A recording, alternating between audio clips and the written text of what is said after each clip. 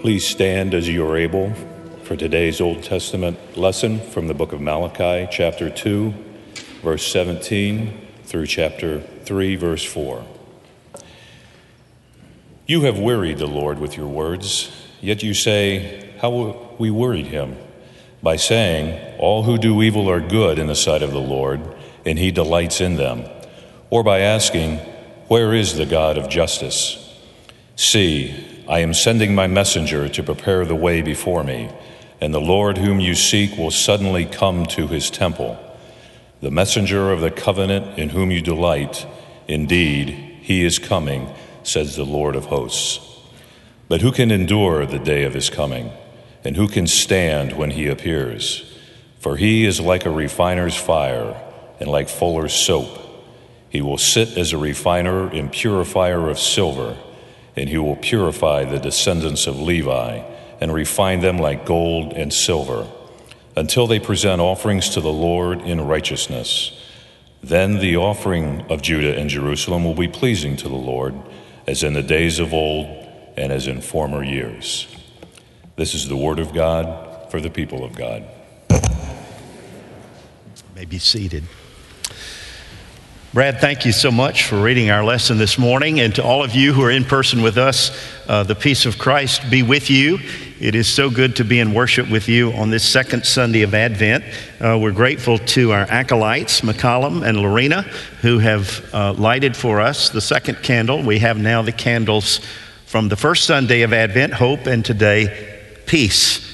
And Casey, thank you so much for your prayer for us. Mason and our praise team, wonderful, wonderful music.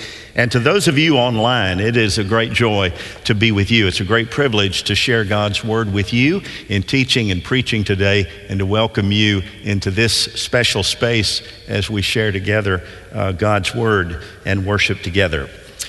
If you were here last week, you know that we began a series last Sunday called Wishful Thinking, which I think is very appropriate for the Advent season. And today Brad has read for us another reading from one of the 12 minor prophets. We refer to them as minor prophets, not because their words are insignificant, but because of the brevity of those words, much more so than Isaiah and Jeremiah and Ezekiel, the minor prophets. It isn't clear to us whether Malachi is actually a personal name or more of a descriptive term. The name, the word Malachi in Hebrew, literally means my messenger or my angel. And as always, I think before we get into the meat of the text, I think it's pretty important that we examine the context, the situation behind the text. This brief book that is composed of 4 chapters, 55 verses, hails from what we call the Second Temple period of Judah, or what we might call the post-exilic age. After 70 years, after 7 decades of captivity in Babylon, Cyrus of Persia, who was known to have a great appreciation for human rights, defeated the Babylonian Empire and liberated the refugees. These Jewish refugees returned to their native Judea and were permitted by Cyrus to rebuild the temple, which they completed 20 years after their arrival home, somewhere in the year 515 BC. But as time went on, it was evident that Jerusalem was but a shadow of her former glory. The new temple wasn't like the old temple, and nostalgia was in the air. As you can imagine, it's one thing to get the people out of Babylon, but it's another thing to get the Babylon out of the people. And we're told there arose a famine in the land. The economy was plummeting, unemployment skyrocketing, and frankly, the spiritual fiber of the people was waning. And so our text begins, Brad, you read it for us, chapter 2, verse 17, with the mention, get this, of the weariness of God. Now that's an interesting thought, because most of us don't often think of God as being capable of being fatigued. In fact, you might turn to Psalm 121, verse 4. He who watches over Israel neither slumbers nor sleeps. You could turn to Isaiah 40, verse 28. The Lord is the everlasting God, the creator of the ends of the earth. He will not grow tired or weary, and his understanding you cannot fathom. But Malachi begs to differ. He speaks of Yahweh as growing tired, weary, get this, of the antics of his children. You ever get tired of your children? Don't raise a hand, please. They're here. You ever get tired of your kids? I can assure you they sometimes get tired of us. I, however, have learned that grandparents never tire of their grandchildren. I've learned this. I'm something of an authority as a grandfather. A full 8 days I have been a grandfather. And one of the reasons that grandparents never tire of grandchildren is, we can always give them back and come home, of course. He was up all night on Wednesday night. We were there visiting Haley and Zach, and the next morning, our exhausted daughter presented him to me, and I held him for 2 hours, and he promptly, immediately went to sleep. She said it was unjust. I said it was pastoral care, and that I seem to have that effect on some of you. The sound of my voice sometimes just puts people out like a light. There's a reason they called me Somonix in theology school, but that's the way it is. Sometimes we get weary, and sometimes God gets weary, perhaps of us. You see it in Isaiah 43, verse 24. God speaking says, "You have not bought any sweet cane for me. You have not lavished on me the fat of your sacrifices, but you have burdened me with your sins, and you have wearied me with your offenses." And so apparently God sometimes gets weary. And so do you. And so do we. We're living in a rather wearisome age, aren't we? I sometimes wonder and would love to go around the room today just to pass the microphone and ask you, what is it that makes you weary? In preparation for today, I asked some of my lead team, some of my staff that question, what makes you weary? And I got some interesting responses.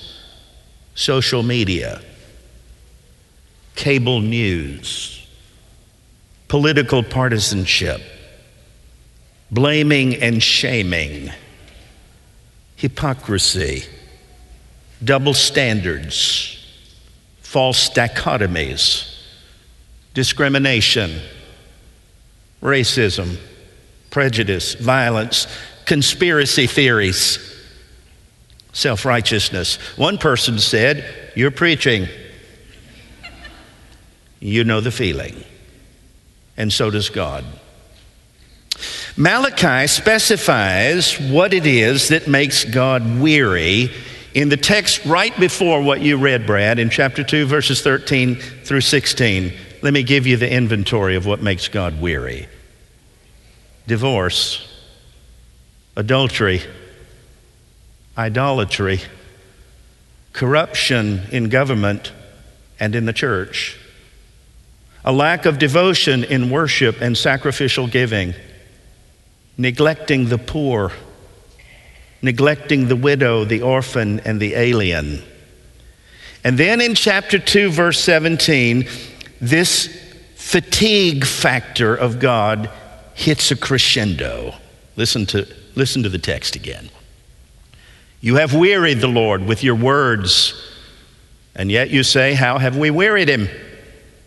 You have wearied him by saying, 'All who do evil are good in the sight of the Lord, and he delights in them,' or by asking, 'Where is the God of justice?'" Now, I think it's important to say what this prophet, Malachi, is not saying. He is not saying that we should refrain from asking our questions. I don't know about you, but I, for one, am grateful to be a part of a church where it's not only okay, it's not only acceptable, it's absolutely necessary to be able to bring our honest inquiries to God. I'm grateful that Malachi never once says ours is not to question. Indeed, to be human is to question. I think it was René Descartes, the French philosopher, who said, "I think, therefore I am." And so ours is sometimes to question. And Malachi, in 55 verses, get this, contains 22 questions. Wow.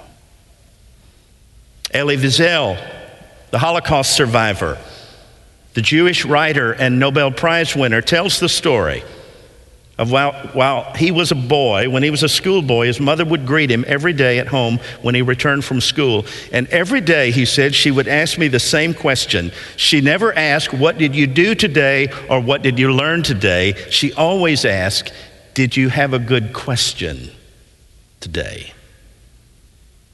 When you read these 4 chapters, you will discover that Malachi has some awfully good questions. In fact, his questions, I think, are a Jewish means of prophetic revelation that actually counter the unthinking certitude of much of our so-called religious conviction. Good questions like, who can endure the day of his coming? Good questions like, who will be pure and blameless in the day of Christ? Who will prepare the way by repentance and forgiveness? I think the season of Advent, before we go to Bethlehem, the season of Advent is a time to question our own worthiness, to question our own readiness, to question our own willingness to actually welcome Jesus into our world. Sometimes I hear people who are struggling say something like this: when I get to heaven, I've got some questions for God, as though it is my responsibility to hold the Holy One accountable. And I get that. But personally, I don't know about you, I'm a little bit more concerned about the questions that God may have for me. I've come to the conclusion that faith isn't really about having all the answers. It's about living in trust with unanswered questions. That's faith. When I was a student, I attended 4 different Methodist colleges and universities. You say, well, you certainly skipped around. I didn't skip around. I got a degree from every place that I went, from Martin to Lambeth to Emory to SMU. And I noticed in those days that most of the tests that I took, most of the examinations, were seldom ever fill-in-the-blank tests. They weren't really multiple choice. They were essay tests. In other words, the professor didn't just want the right answer. He wanted me to explain the process. She wanted to know how I arrived at my conclusion. And I discovered that whether you're talking about social science, whether you're talking about literature, history, psychology, or math, that the best teachers don't just want the right answer, they want you to show your work. They want you to show the rationale, the means by which you determined the sum of the equation. Because if you get the process right, it will generally lead to a pretty sound conclusion. And you've discovered, I don't have to tell you, that the best teachers don't just tell you what to think, they teach you how to think. And that is the task of a Malachi, a messenger. I'm still getting over Thanksgiving. We had Thanksgiving about a week and a half ago, and at our table, we had in our family 2 pastors and 2 therapists. That can be a dangerous combination when you're trying to digest your food. And somehow in that table conversation, we began to discuss how it is that we assist persons who come to us for counseling.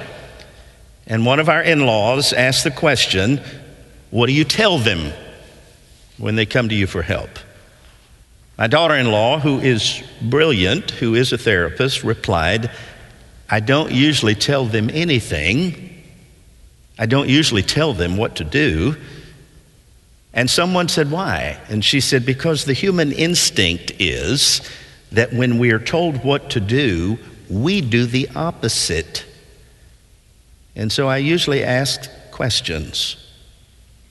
The reality is, she said, that they probably already know what to do.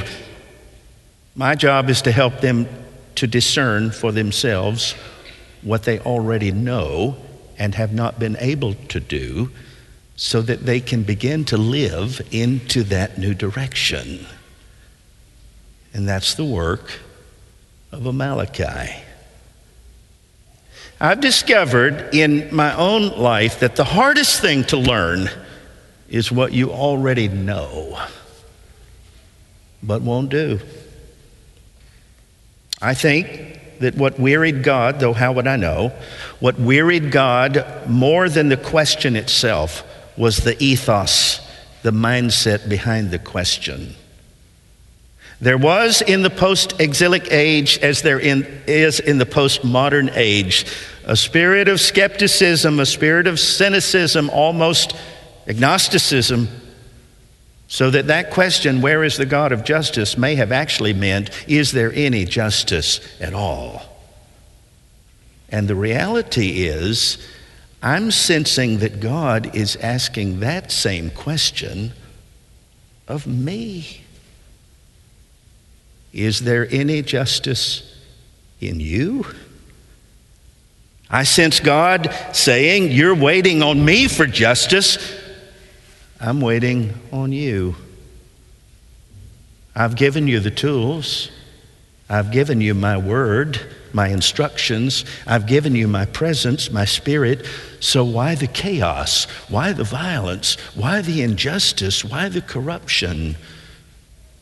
We know what to do, but we don't always do it. And Malachi is here to say that justice is coming, and when it comes, it may take us by surprise. The Lord is going to come suddenly, he says, and it may not always be so gentle and mild. It may be with holiness and righteousness.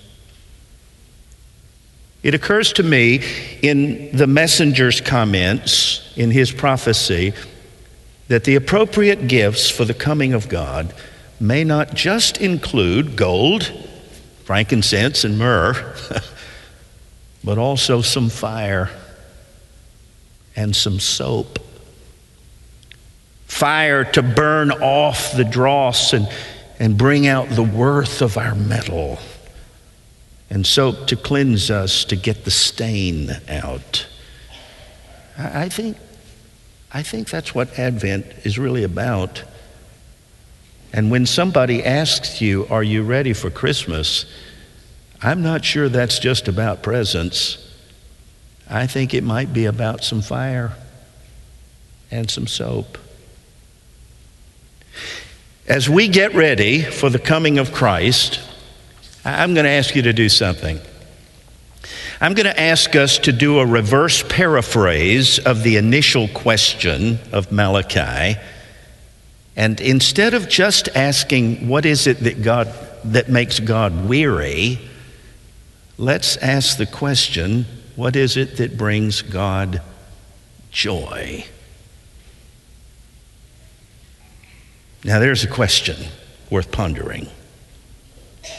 What is it that brings God joy? I want you to live with that question. Maybe it has to do with worship. Maybe it has to do with persistent prayer. Maybe it has to do with sacrificial giving. Maybe it has to do with loving an unlovable neighbor, or reconciling with an enemy, or making room for a stranger, or caring for the widow, for an orphan, for an alien. I think that's really what Christ wants for Christmas. And besides, whose birthday is it anyway? This is what transforms weariness into joy. This is what transforms despair into hope. I think this is what transforms chaos into shalom, into peace. And by the way, the early church interpreted the text that we just read as pointing to John the Baptist, who was the Malachi for Jesus, who prepared the way not simply with a right confession, but with the right action. Notice when the crowds came, when John was preaching repentance, they came with the right question: what must we do? And John responded, if you've got plenty of food in your pantry, give it to somebody who's hungry. If you've got more than one coat in your closet, give it to somebody who's cold. To the tax collectors, don't take more than your fair share. To the soldiers, don't extort, don't bully people, and be content with your wages. The gift for Christmas is not just a feeling, it's a doing. Last word. It's always interested me that text that we read, Malachi 3, appears in one of the signature choral works of this season, George Friedrich Handel's Messiah. This text is one of the oratorios in that musical. I heard it myself just a few years ago at the Schermerhorn when the Nashville Symphony Orchestra performed Handel's Messiah. It was brilliant. In that particular section of his composition, the question of God's love and justice is raised, and in the recitative, the text that we've read is actually sung. The Lord whom we seek shall come suddenly, but who may abide in the day of his coming? He shall purify the sons of Levi. That's in Handel's Messiah. After the first presentation of the Messiah in London, England in 1741, George Friedrich Handel wrote these words in a letter to a friend: I shall be sorry if I only entertained them last night. I wish to make them better. I wish to make them good. He was a Malachi who still challenges us to go beyond feeling good to doing good. In fact, his music still continues to pose a question to me, to you today, about our Advent worship. Is it entertainment or is it edification? Is it a diversion or a direction? Is it for amusement or for our awareness? And the answer to that question, Handel provides by his own witness. Listen to this. 10 years after he performed it for the first time, by 1751, he was blind. But every year until his death, he conducted this piece, the Messiah, as an annual benefit for the Foundling Hospital in London, England, which served the widows and the orphans. My intent, he said, is not to entertain. It's to make us better. It is to refine, to purify, so that we may become like gold and silver. Well, that's the task of a messenger, and that's the chore of the church. It isn't about feeling good, it's about doing good. And you are the Malachi. You're the messenger who is to prepare the way for the coming of God, to the glory of God. And I think that's not wishful thinking. I think that's faithful living. May it be so in you and in me. In Jesus' name, amen.